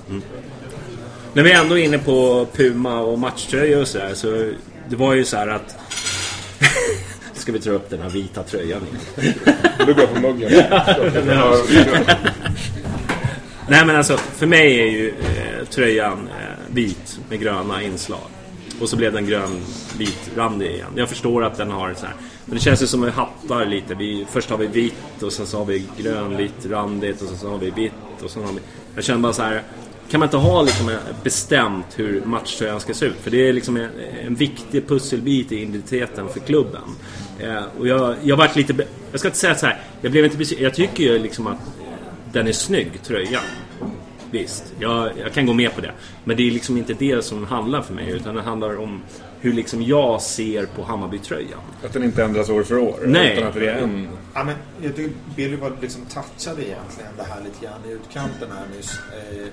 Så länge vi har den strukturen vi har på sponsorsidan, det vill säga att vi har ett antal huvudsponsorer och officiella partner som ligger på ungefär samma nivå, så kommer det vara så att vi exponerar ganska många partners på matchdräkten.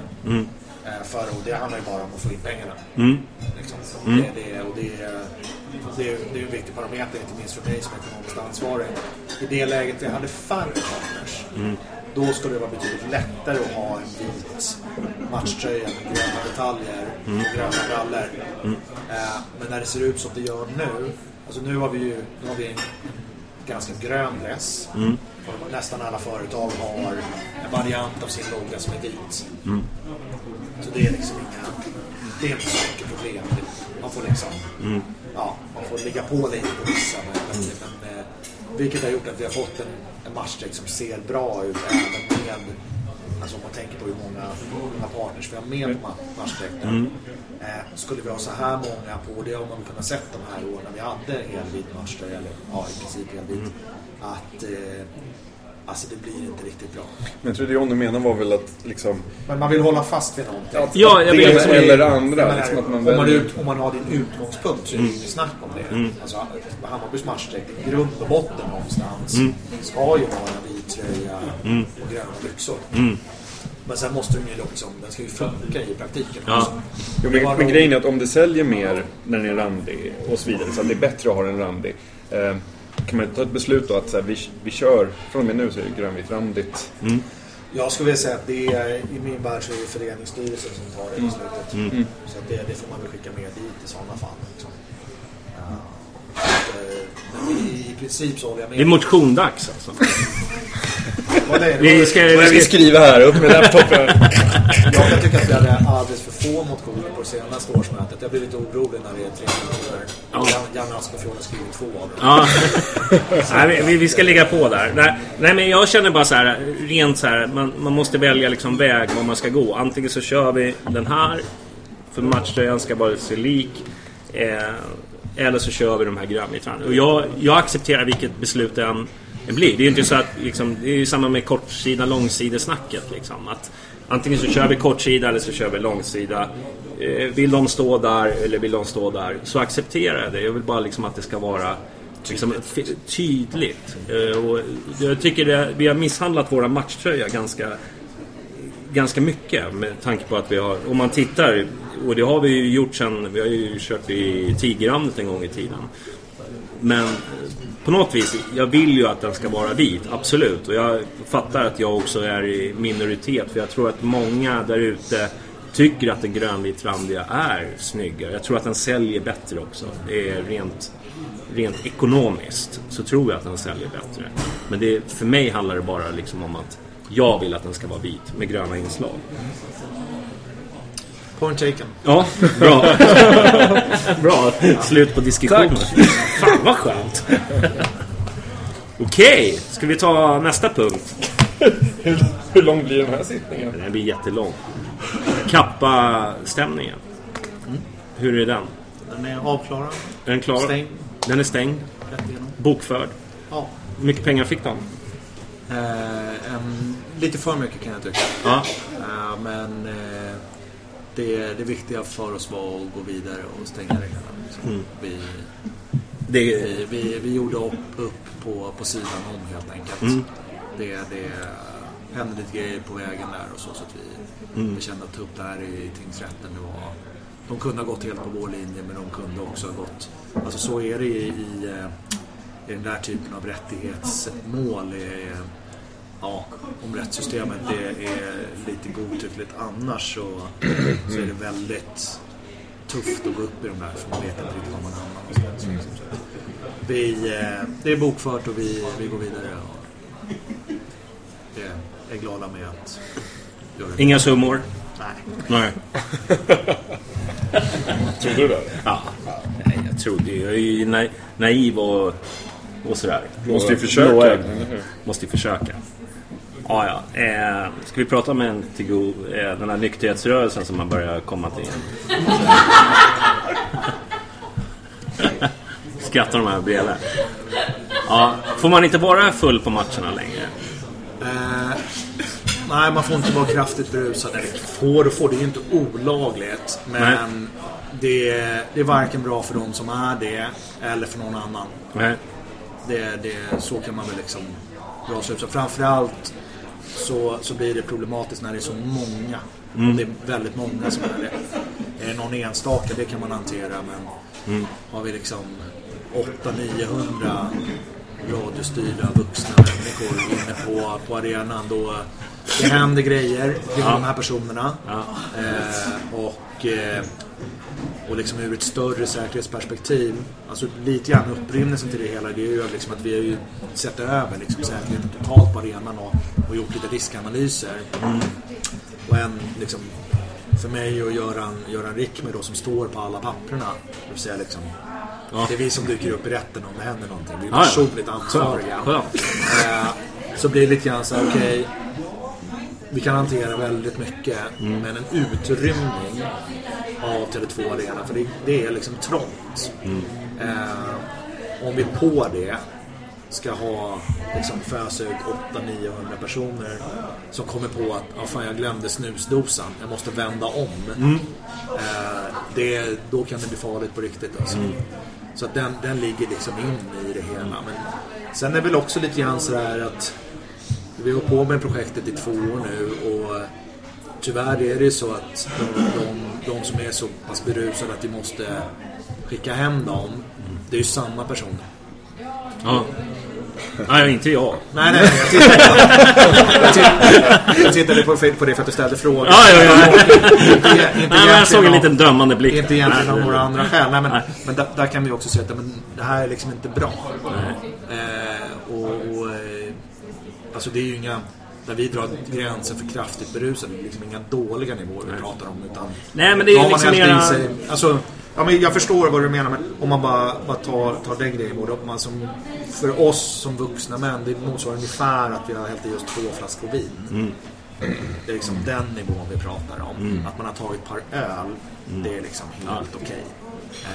Utan här är man riktigt kraftigt berusad. Jag tänkte mest på den här reklamen som tyvärr är med i podden också. De sitter och säger så här, du vet, den här reklamen som IQ-reklamen liksom, och hur de liksom får fram sina siffror, de tar de fullaste personerna, ska blåsa. Jag har ju liksom man har ju sett tydliga mönster liksom vad de vill få fram.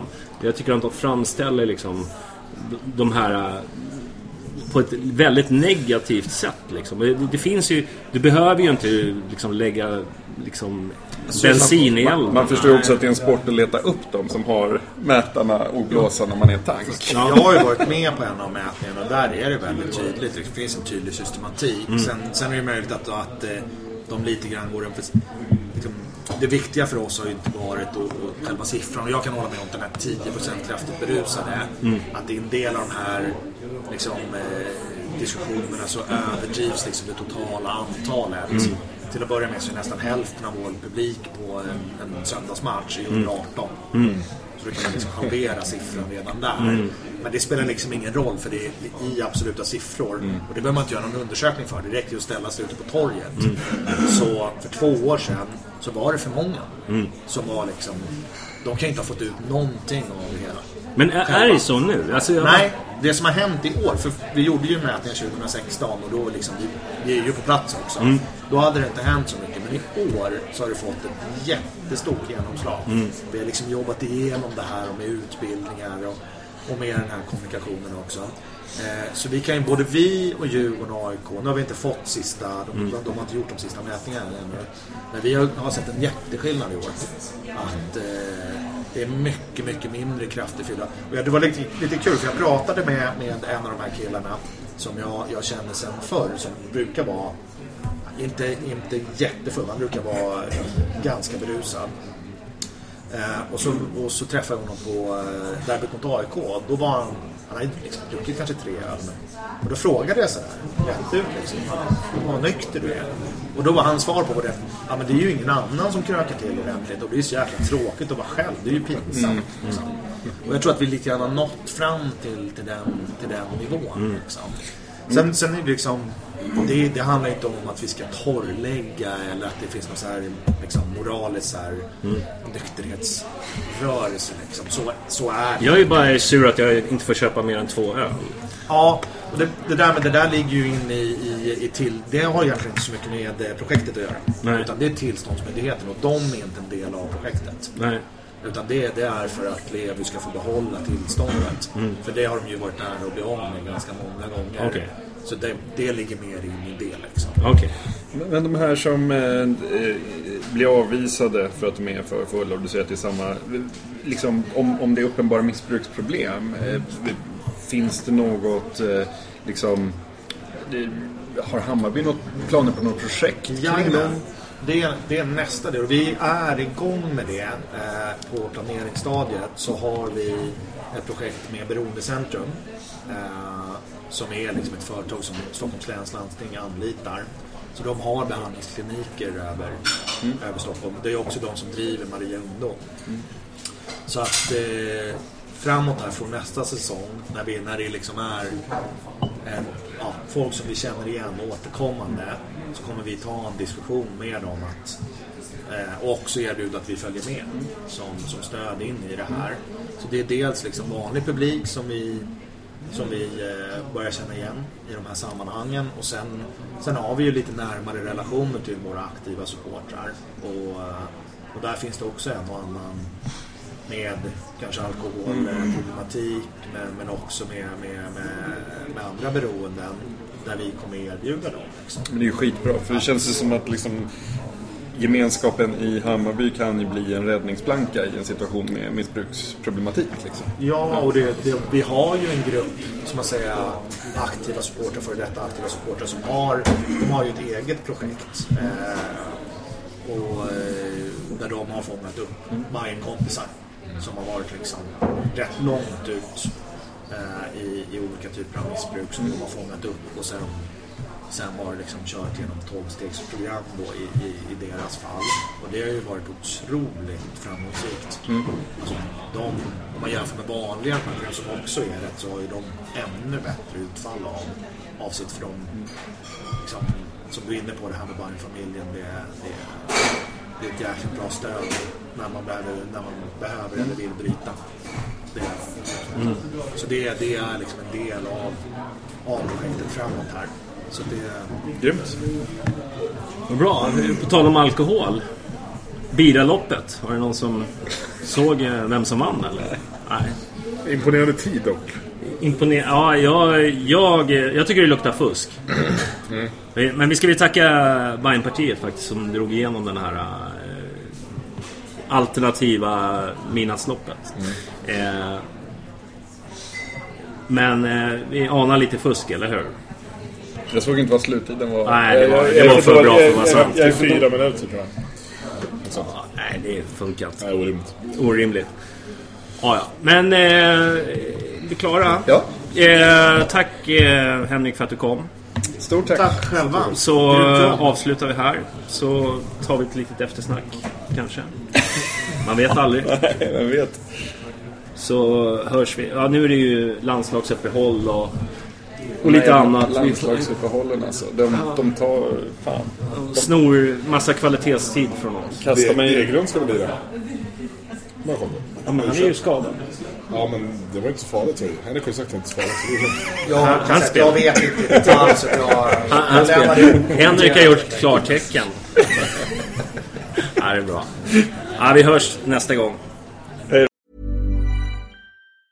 Mom deserves the best, and there's no better place to shop for Mother's Day than Whole Foods Market. They're your destination for unbeatable savings, from premium gifts to show-stopping flowers and irresistible desserts. Start by saving 33% with Prime on all body care and candles. Then get a 15-stem bunch of tulips for just $9.99 each with Prime. Round out Mom's menu with festive rosé, irresistible berry chantilly cake, and more special treats. Come celebrate Mother's Day at Whole Foods Market. Mom deserves the best, and there's no better place to shop for Mother's Day than Whole Foods Market. They're your destination for unbeatable savings, from premium gifts to show-stopping flowers and irresistible desserts. Start by saving 33% with Prime on all body care and candles. Then get a 15-stem bunch of tulips for just $9.99 each with Prime. Round out Mom's menu with festive rosé, irresistible berry chantilly cake, and more special treats. Come celebrate Mother's Day at Whole Foods Market.